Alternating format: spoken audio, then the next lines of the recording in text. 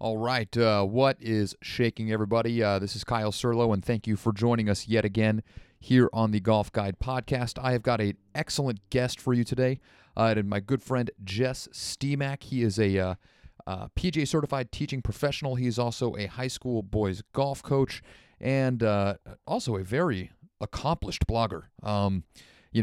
As I say in the intro when we get to it, Jess is a man who wears many hats, and I was very appreciative of him be able to jump in and join me in studio for a couple of hours, actually. So the way it's going to shake out is today's podcast is going to be Jess and I talking for about an hour about the upcoming West Coast swing portion of the PGA Tour season. Specifically, we're going to be talking about the 4 tournaments at Torrey Pines, Scottsdale, Pebble Beach, and then finally capping it off at Riviera down in Los Angeles. So we did record this just a few days ago, right before the Desert Classic was getting underway, and so we will not be talking about that really in this podcast. But before we start, just wanted to say that it was really cool to watch Adam Long win down there. That final group of Phil Mickelson, Adam Hadwin, and Adam Long is just really good. You know, first of all, to see 3 guys in a final group is a little odd, but the fact that all 3 of them were in contention, had a chance to really take it down on the last green was really, really good. And only his 6th PGA Tour start, Adam Long, with a victory, so good for him. Hopefully he can sustain this and, turn himself into a profitable and successful touring professional. I know that he's been grinding, on various tours for a long time, so it's really good to see somebody put that kind of work in and finally get rewarded with the victory. So good on you, Adam Long. But since that was taking place after we recorded this podcast, we're just going to jump right into it. So I'm going to go ahead and give us our lead-in music from none other than the Broiler himself, and which afterwards Jess will be joining me for a West Coast swing preview here on the Golf Guide podcast.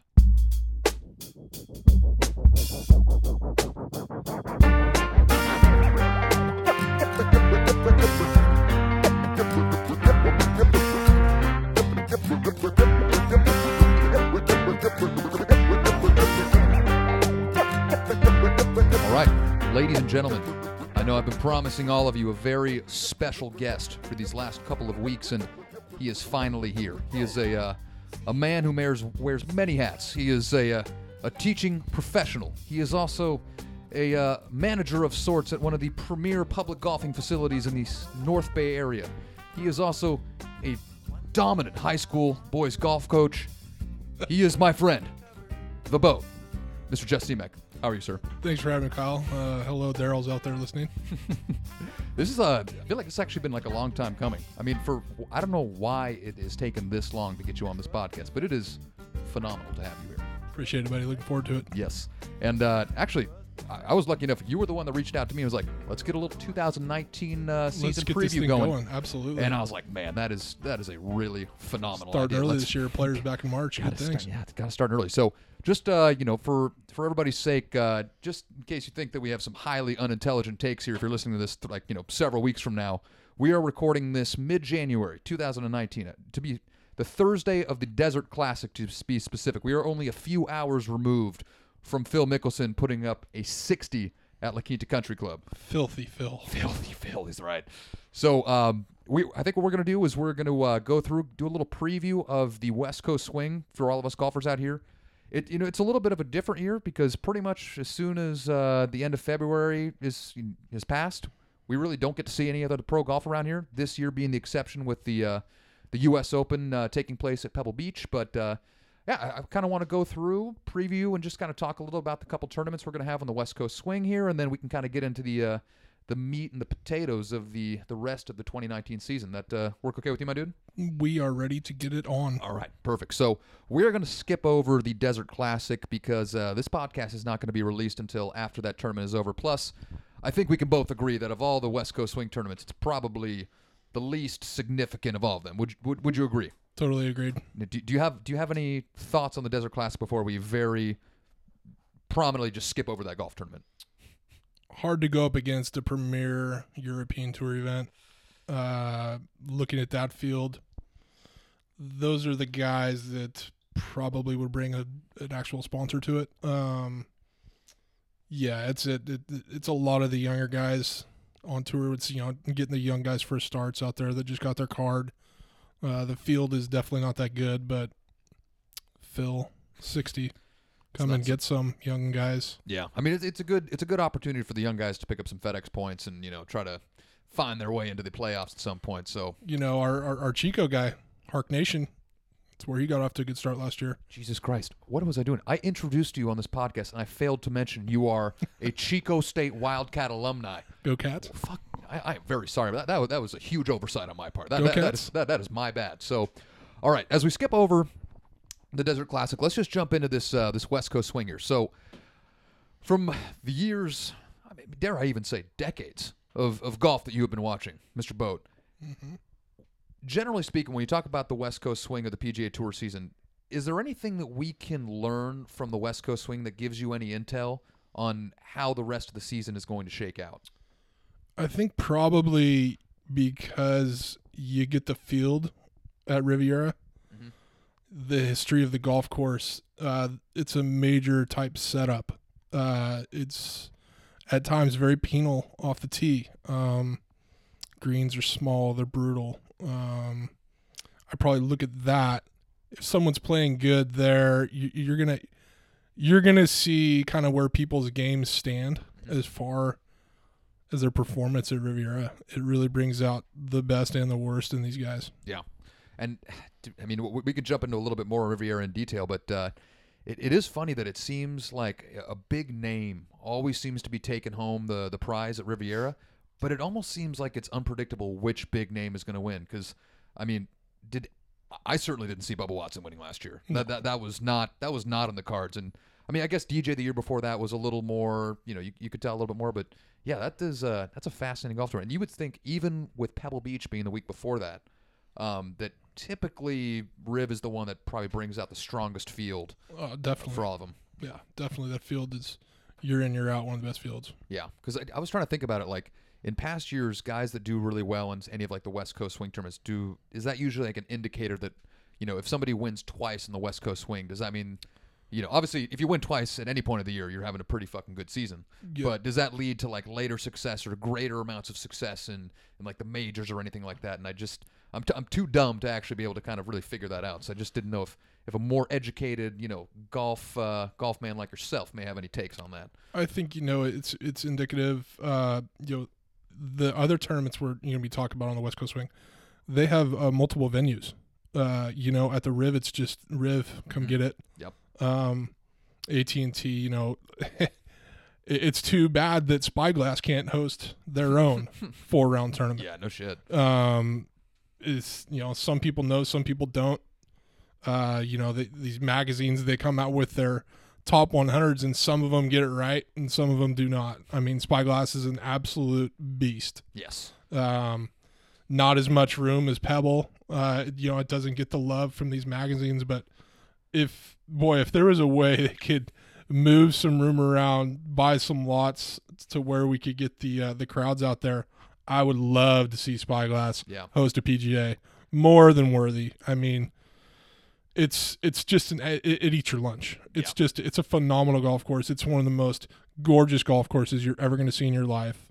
The layout, the wildlife. For me, every time the AT&T comes up, I'm excited to see some more coverage at AT&T. Obviously, it's not full coverage where you're going to get the celebrities and stuff like that, but Spyglass is very, very solid. Well, lucky for you, tangents are a very important part of this podcast. We love going off the rails at every moment possible. So then the question would be, the AT&T is its own thing. Like I'm actually nerdy enough. I'm rereading the match right now because I read it so long ago that I kind of just forgot everything in there. And so I'm kind of reading about like the founding of like the Crosby Clam Bake and what it was like in those late 30s in San Diego before they even moved it up to Monterey, and then those first couple years. And I'm just trying to figure out like, so that tournament is what it is because it's a legacy golf tournament, right? It's there because it's been there for so long and it's just got the tradition. And now, as I was mentioning earlier, it fucking blows my mind that there's not West Coast golf tournaments in like the meat of the PGA Tour season. They just stick to the East Coast or they stick in the Midwest where, I mean, to be fair, like there's good golf everywhere, and you certainly want to be able to go play those golf courses. But at the same time, like California always has excellent weather, and it has fantastic golf courses. And what do you think is going to happen for them to finally wake up and actually host like a tournament at a Spyglass? It's tough. In the AT&T, some years it seems like more than not, these guys are playing ball in hand. You know what I mean? Yeah. And they're shooting these scores at Spyglass. I remember one year, the year Luke Donald had a 62 there, and then Phil shot a 62. These are some of the years that it was summer conditions and the ball was carrying and rolling in the fairways. When it's wet out, Spyglass, it seems like, plays uphill on every shot. I mean, it's just inviting you to just wear out your middle irons. Which would be nice considering, like, to be fair, like, I love watching these guys play, but it gets to a point where I'd like to see these guys have to hit something other than a wedge into a par 4. That would be nice. Absolutely. And they're playing with the amateurs too. So these aren't their A or even B pins. A lot of these pins are in the middle of the green for the Pro-Am. Right. I would like to see how these guys did when they moved the pins around a little bit and actually made them think instead of just ripping driver. Yeah. It's yes. So did you think of like all the courses in Monterey or maybe even like Northern California, if you were, let's say you're PGA Tour Commissioner, Jeff Steemek, and you want to bring, an actual, 72-hole stroke play tournament to the West Coast, more specifically maybe even Northern California, would Spyglass be your first choice for a course to host a tournament like that? If we could do it and they figured out a way to be able to handle the crowds, for me it's up there. Yeah, absolutely. And then you get a place like even up here at Mayakama, hosted USJ event. It was at their state team competition. Okay. There's a lot of venues up here, golf course wise, that I think the players would really enjoy. Sure. And as you know, I mean, the hospitality up here in wine country is probably second to none. Yeah. I mean, the hospitality is moderately important around these parts. So I think they'd figure it out. Plenty of hotels, Airbnbs, whatnot. But yeah, I would love to see a 72-hole stroke play tournament at Spyglass, especially like when the ball's not in hand, guys are playing the ball down, conditions are tough. Like you said, they actually have those fucking pins put in some tough spots. I would love to see how the guys handle that because I mean, when you think a tough golf course, I mean, would it not be a great U.S. Open venue if they could figure out the logistics of being able to handle crowds and stuff like that? I mean, without the views, it probably would be a sterner test than playing it at Pebble like they're going to do this summer, right? I would even, I think we bring Sonoma into the chase there. Yeah. Very popular among the Champions Player Tours when it was here. Sure. For their season-ending Schwab event. Just some of the quotes I remember, Tom Watson, these are the best services I've ever putted on. And for those of you that are lucky enough to get out to Sonoma, they're phenomenal. It's buttery. It's if you miss a putt from 6 feet and in, it's manual error. You missed it. Mm-hmm. Nothing to do with the greens. That type of venue where there's a little bit more open room for crowds, I would love to see them host a big time event. They got it out at Silverado. Johnny had a lot to do with that. A lot of pull there. Sonoma would be, probably one of the top 3 ideal places to host a middle of the season. Sonoma in the summer is pretty nice. It definitely doesn't suck. Maybe a little bit of lack of lodging, but there's enough neighboring cities that have hotels for these people that want to come see this tournament. The restaurants, the wine, I could go on, Kyle. We both could go on. Yeah. We both hold Sonoma in a special place in our heart. Absolutely. It's growing up as a kid, when we got to play that 9-hole match against Sonoma.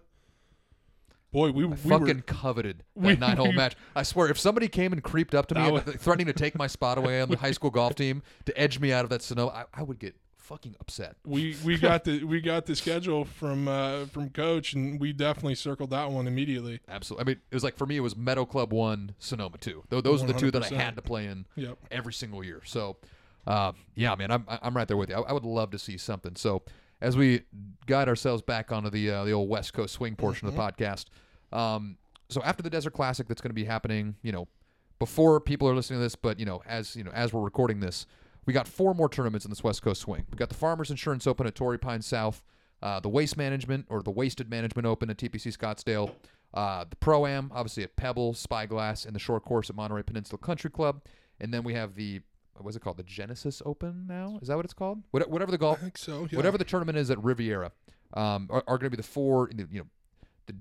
the main chunk of the West Coast swing. So, without specifically getting into individual tournaments, 'cause that's what we're going to do next. Players to watch, the players you've got your eye on here as we approach these next four tournaments. Obviously, the one name that comes to mind is the guy who's won 2 out of his last 4 starts. The guy who just is coming off a win at the Sony Open in Hawaii. The guy who notoriously and now almost infamously, paid his caddy when he won the Mayakoba Classic a whopping $3,000. The Cooch himself. What is he going to be one of the guys you're most excited to watch in this portion of the season, with how well he's playing? If you're not rooting for Cooch, you're doing something wrong. I agree. The guy has literally homemade, I'm going to hit this over the top cut every time, hold off. I'm not going to go to the gym 4 hours a day. I got this weird putting grip, and I'm just going to flat out, just going to get the job done. If you're not rooting for, mind you, he's well into, was he 41 now? He's not young. Yeah, I think he's early 40s. 41. What, he won the 96 amateur? I was trying to figure that. What year was it at Augusta where he was America's favorite amateur? I gotta believe somewhere. Was it Tiger's 97 win, or was it the year before or after that? I'm trying to rack my brain. He might have been low am in 97. Because who else? It was right. It was right in that little window, right on where Tiger's first win at the Masters. It was right there. I think it was that same year or the year before, the year after. I think it might have been the same year, like you were saying in '97. Well, did Tiger win in the 90? Tiger won in '97. So I'm talking AM. Did Tiger go 94, 95, 96 U.S. AM? I believe so. Yes. So I think Kuchar might have been. So Kuchar would have won the AM in '97. He would have been playing the year Marco Mira decided in '98. That makes to become a Hall of Fame golfer instead of just a guy that absolutely feasted on the West Coast. 5 wins at the AT&T. Marco Mira. Marco Mira, wildly underrated. Underrated. The guy could flat out roll the rock. First of all, I miss guys playing Stratas on tour. That was phenomenal. Second, didn't he win 2 majors in '98? Well, let's talk about Strata for about 10 seconds. Please. Bob Borwitz, director of golf, Benner Valley Golf Course, was on their elite tour status. And the guy played in major 8 or 11 AT&Ts. Yeah. 4 PGAs. Didn't he hold a 54-hole lead at one point? There's a lot of stories of Bob Borwitz at the AT&T. Probably one of the best ones was leading with his partner, Brett Saberhagen, after 2 rounds in the Pro-Am portion, and they just butchered Saberhagen's handicap because they thought he was sandbagging. I think they knocked him from a 12 or 13 to like a 7. Phenomenal. So, no, Bob, he played with Dr. J. He had a lot of cool partners in the Pro-Am portion there. Back to the Strata. Yeah. I played the Strata for a little bit before the Pro V came out. Strata was a good golf ball. Before the wildly Pro V underrated. Came out, if I couldn't get my hands on some professionals or a Callaway Red, I was all over the Strata. And plus, they gave Bob as many balls as he wanted, so I definitely got to see some of those in my bag. That's phenomenal. Yeah, the Strata. Because Strata was like a division of Top Flight, right? Like Absolutely. it was the luxury ball of Top. They were under the Spalding umbrella. God, that's absolutely phenomenal. Yep. Did Spalding ever make a Balata ball? Oh yeah. Yeah. The Z Balata? Was that the Spalding ball? The Z Balata. Yeah, absolutely. God, fucking good times. I remember Bennett Valley when it's a little wet, just ripping back wedges.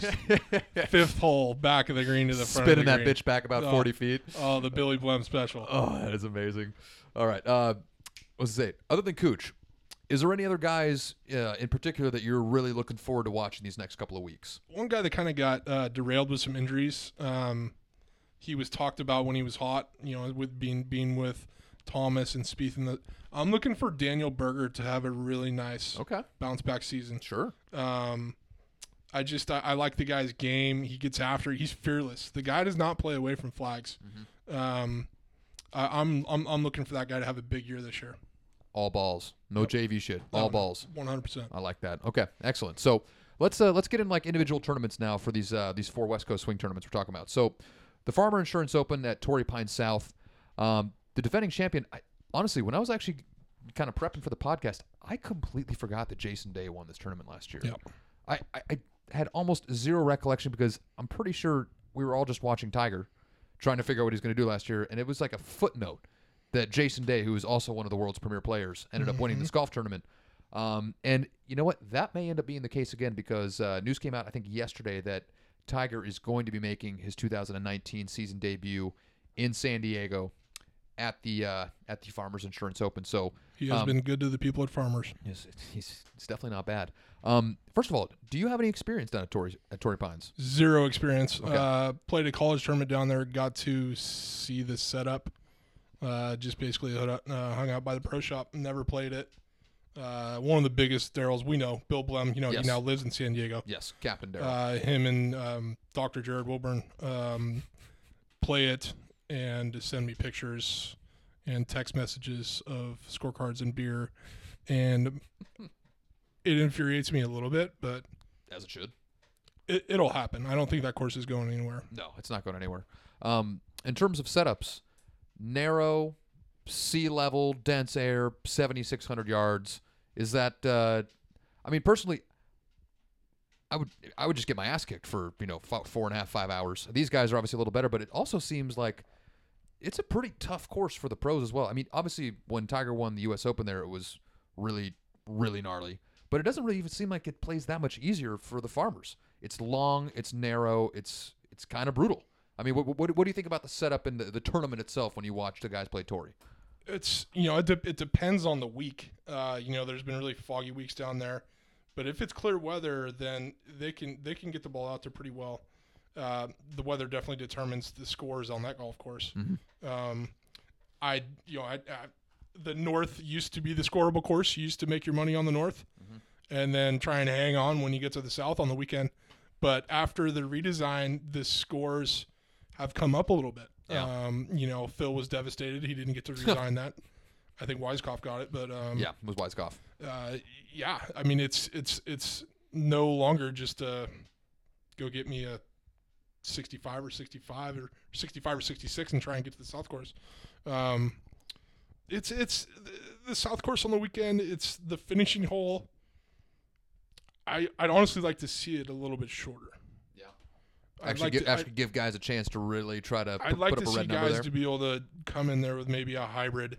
Some of the longer hitters can get there, but I'd like to see more risk. A lot of the guys now are just laying up, even off the tee.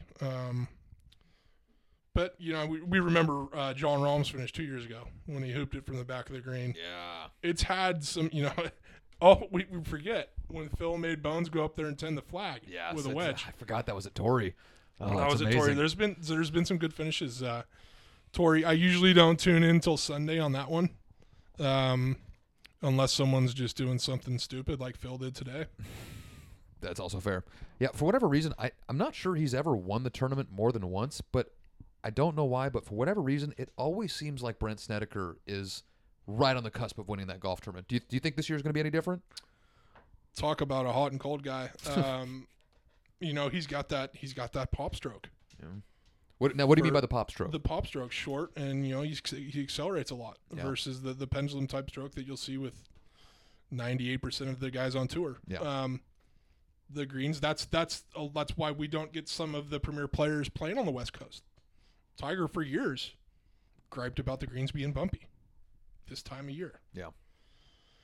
It's I mean, this is not the ideal time of year to play golf anywhere. Even the West Coast, where the weather's obviously 100 times better than it is anywhere else in the country, it's still not the most ideal time to be playing golf. Not ideal. If you want perfect conditions. The surfaces aren't ideal. It frustrates people, but that type of, it's more of an old school stroke where the greens are maybe a little bit slower, and you got to make sure that you're carrying a little bit of momentum at the hole, because if it hops offline, you don't have a lot of chance. So. That goes other ways too. You can get a conservative putter who's really taking the 3-footers out and just hoping to hoop a few long ones, and then you can get the aggressive guy who's not scared of the 4-footer coming back. Brandt is a very, very, I would almost say, cocky putter. Doesn't spend a lot of time. He's not really worried about the next one. He's pretty sure he's going to make the one in front of him. Just trying to dunk it and go on. Live and die with the putter with him. Ball striking wise, he always worries me a little bit. real quick tempo. You know what I mean? And with a quick tempo, if you're off a little bit or you're fighting an injury or a long layoff, more times than not, it can come back to haunt you. Yeah. I'm sure he's been somewhere warm, grinding, hopefully. But yeah, I mean, it is kind of an anomaly that he's had so much success there. Yeah. I mean, would someone who has a swing like he does, like that pop swing, would you consider that twitchy, like quick twitchy, or would you say it's just more sporadic? I don't know. I wouldn't even know how to define his golf swing. I mean, obviously you're a teaching professional, so you have a much better idea. So you could explain to me way better than I could. But anyone who's seen me swing the golf club knows I probably shouldn't be telling other people they have bad swings. Mine is the most homemade you've seen, but just the to be fair though, I don't mean to cut you off, but that's what the tour's missing. That's literally exactly what the tour's missing. Like, is that I kind of do get tired of just watching 98% of the guys have TrackMan swings. Oh, it's I miss fun golf swings. Like, Jim Furyk. I mean, I believe he is the only living player to ever break 60 twice. Is he not? I think so. Yeah, I think that means we need more golf swings like Jim Furyk's. It sounds good to me. Exactly, whatever works for you. Yeah. He's worked with a couple different teachers. Definitely one of the quicker paced golf swings. Yeah. On tour, there's not a lot of load. Like I said, it's kind of going to be hit or miss with Brandt. It's kind of refreshing, like you said. It's his golf swing, and it hasn't changed much over the years. No, not at all. He's got the right recipe for him, and he puts that thing in the oven. It's pretty good. So, as we move on from the Farmers Insurance, we're going to jump into the wasted management at TPC Scottsdale. Last year, for maybe the only time that I can ever recall, Gary Woodland actually finished what he started and came home with a victory. Give me your general thoughts on the tournament down at TPC Scottsdale. I've never been. I would like to go, almost just to kind of study it like it's the Outback, because it's the most outlier of all the golf tournaments in terms of the fan experience and just like what the guys have to deal with in terms of crowd noise and everything else like that. Again, I've never been there, but friends that I have who tell me about their experience, they're really not even that impressed with the golf course. I think there's so much attention put on that stadium par 3. I can't even remember if it's 15 or 16, but it's like 16. Yeah, it's 16. That the whole rest of the golf course almost seems like it gets overlooked, and maybe that's a good thing. I don't know. But for you personally, what are some of your thoughts on the waste management? Same as you, never been there. Back to Gary Woodland real quick. That guy needs to win more. Yes, he does. He's too fucking good to not win. Often. I do like the fact that he played college basketball before he turned to college golf. The guy's an athlete, and you can see it the way he swings the golf club. Mm-hmm. He needs to win more. Obviously we know he's worked on his putting. Really hope that guy starts notching them together. Yes. Because I think he could be right up there with Brooks Koepka. The way he hits the golf. Absolutely. We get those guys, those type of guys on the Ryder Cup team. We won't see that fucking Darryl Poulter fucking pounding his chest like a fucking idiot. So do you think Gary Woodland has a chance to repeat? I mean, Grant, absolutely. He had a 54-hole lead at Kapalua just 2 weeks ago. Absolutely. His swing's obviously in good shape. He's playing great. Obviously has good vibes on the golf course. He's going to be one of the the fantasy guru. Yeah. He'll be up there. He'll be one of their top 5 picks. Yeah, I certainly hope so. Any other thoughts on the waste management before we jump into the AT&T? The Instagram videos are fun. I've never been there just like you, and it's I've heard you got to do it once. Old school golfers probably hate it. It's probably most likely a little bit younger crowd there. I will say this: there are hotter, or I should say, just to keep this thing a little bit more PG. There is some tastier slices of ciabatta roaming around that 16th hole than probably anywhere else on tour, and I'm wondering if it's distracting for all these, supremely talented 24-year-olds that comprise such a large portion of the world rankings. I mean, do you think the just abundance of really top-notch talent roaming around the 16th hole is any kind of distraction for these guys? The way the kids are now, they're probably liking it. Yeah, right. They want to put on a show. They're not shying away from it.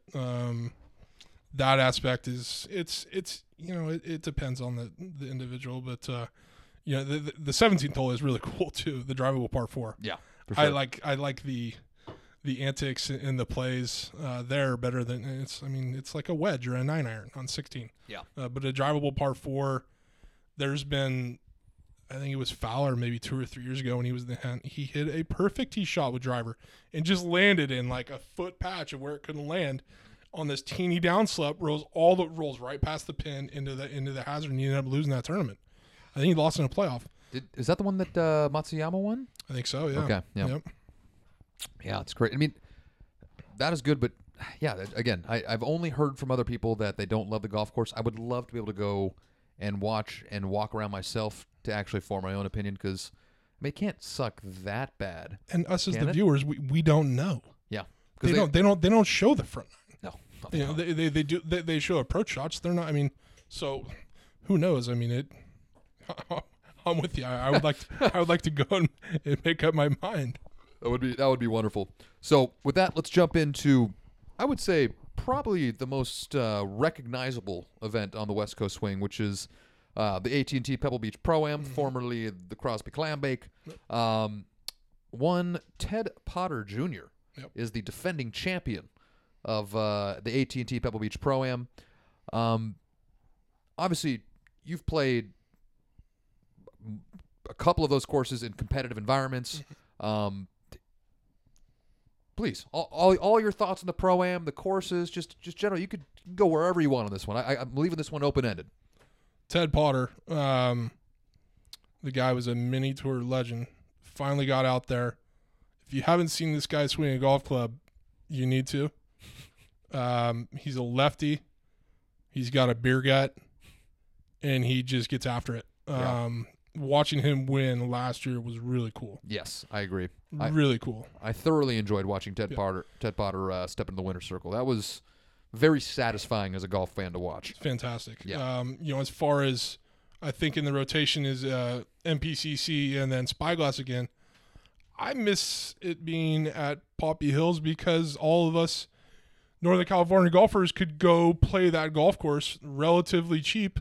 It's really the most accessible golf course on 17 Mile Drive. Absolutely, and it was. They complained about the drainage, and then they redid it. I haven't been down there since they redone it. Mm-hmm. I've heard mixed reviews, but probably more better than not. I think they probably did that in hopes of getting in the rotation down the road. Yeah, it's going to be tough because MPCC is just immaculate.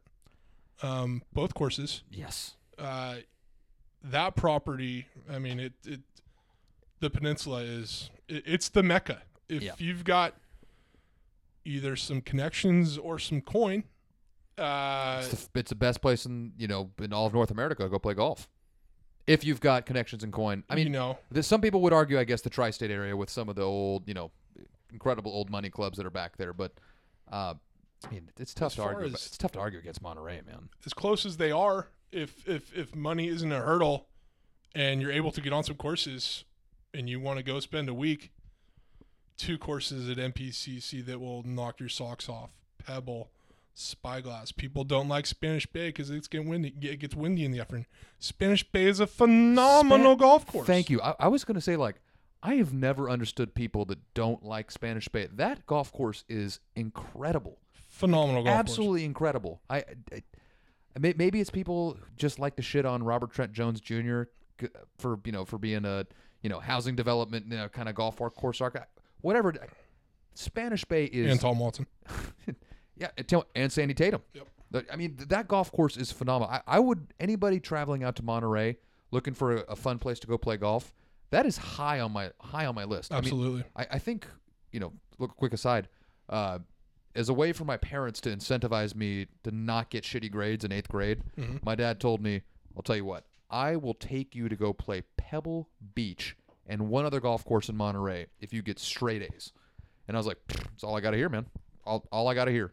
So I get straight A's. He takes me down, and the 2 courses he ends up letting me play are Pebble and Spanish Bay. Now, granted, when I played Pebble, they had punched the greens like 5 days beforehand, so that maybe played a little bit. But when I played Pebble and Spanish Bay on back-to-back days, I came away being like, I think Spanish Bay is just as good of a golf course. It's certainly underrated. Wildly underrated. It's some of the views out there and the holes. It's gorgeous out there. Some unbelievable restaurants on property. Spanish Bay. I was lucky enough to intern at Pebble, and my roommate was in the shop at Spanish Bay. We played more golf there than anywhere else. We could go to the other properties, the Pebble Beach Company properties, and play there, but we would play 27 holes in a cart in about 4 hours out there in the afternoon. It can get windy out there. Sure. But that's also what links golf is supposed to do. It can get windy. It kept the so-and-so clientele away, which was great for us. The Daryl stayed away is what you're trying to tell me. Yeah, it was really, really good. But as far as the AT&T is concerned, I mean, obviously, if it went to Spanish Bay or back to Poppy, I think all of us would be perfectly happy. But with the 3 courses they have right now, obviously with Spyglass, Pebble, and the short course at Monterey Peninsula Country Club, it's pretty damn good. Between yes, those. It's pretty fucking good. I mean, it is. It's definitely not terrible. Is there one course that you enjoy watching the guys play the most? I mean, you were talking about Spyglass quite a bit earlier. I mean, would that be your answer, or do you enjoy watching guys take on the other 2 courses just as much? So I worked at Pebble, got to play there quite a bit. For me, it's Spyglass. Yeah. Watching, and they don't necessarily show a lot of the guys in tough situations there. When they show people at Spyglass, it's maybe a guy going on a run, getting hot. But if they do happen to show someone short-sighted at Spyglass, I'm like, I've been there. I've been there, buddy. Good luck to you. Yeah, for me, it's Spyglass. And even before I worked there, obviously some amateur tournaments, and they used to have this really, really cool tournament in the summer. It was a 1 pro, 4 junior scramble. Whoa. And you had your local qualifying at the course. It was determined that our pro was going to be Hot Rod, Rodney Wilson. Hot Rod. And let's just say Hot Rod didn't want to see any of the money leave town because the pros got paid at the sectional level too. Yes. So he kind of stacked the deck a little bit. And it was 10 to an 11-year-old, 12 to 13, 14 to 15, and 16 to 17. So you had 1 kid from each age group, and I was the 10-year-old, and then the 12 to 13-year-old was Gordon Chase, very good player from Annalee, who ended up playing at Virginia Tech for a year. The 14 to 15-year-old was a guy named Jason Ballard, who is now head pro at Oak Hill Country Club in Rochester, New York. Yep. Went on to be a great Viking, played at San Diego State for a year, came back to the JC, now in their Hall of Fame. Perfect. And the 16 to 7-year-old was this massive Daryl named Sean Darnell, but he could hit the ball a country mile. And so we won the local qualifier BV. I think we shot 9 under for 9 holes. So yes. the other teams Hot Rod put together weren't gonna match us for. And then the regional was actually Paradise Valley, Fairfield. Okay. Yep. We shoot 15 under with Hot Rod. We win there, and then the championship was supposed to be at Pebble. Conflict scheduling had to move us to Spyglass, and I was devastated.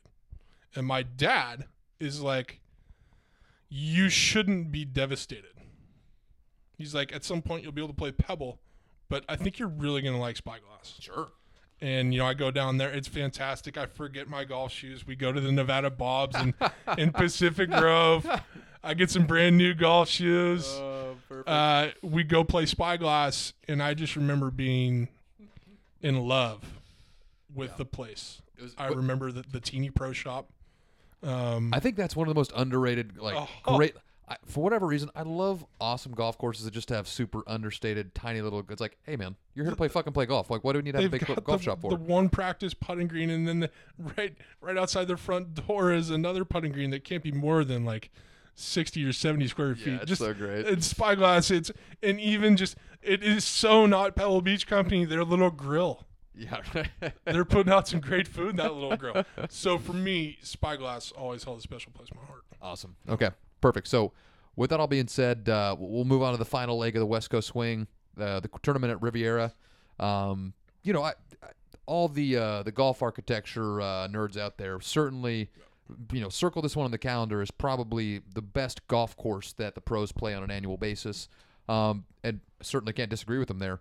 Are you as infatuated or as impressed with Riviera as the rest of the golfing, community? I don't want to say golfing community, but that subsection of the golfing community that really pays a lot of attention to that stuff.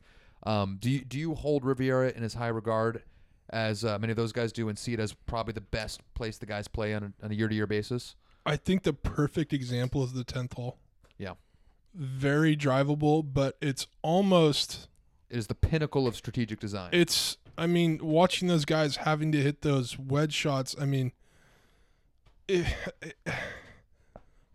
can make them look really bad with a wedge in their hand. Yeah. Whether it's a 20-yard pitch or it's just, it really now, those guys are trying to get it long and left so they can be pitching back uphill, but then you have such little green to work with. And the longer hitters are going to 3-wood. If they mishit it a little bit and come up short, it's like, how do I hold this ball to a back right flag? Like the angle the ball will be landing on, it's like, well, I can't slice a 40-yard. It's that hole is literally not a lot of times where with the driver or a 3-wood you'll see them playing away from a hole. And it's if you miss by 5 yards, then you're back there under, I don't know what kind of tree that is, or bush. It is so that hole stands out to me in my mind, because in a lot of other golf courses on a downhill 310-yard par 4, it's just, give me the big dog. I'll try and take some off of it. That's how far they're hitting it now. I'll try and hit a little butter fade in there. That shit does not fly at the 10th hole. No, and it's for the guys, the manufacturers out there, the Scott Brown types.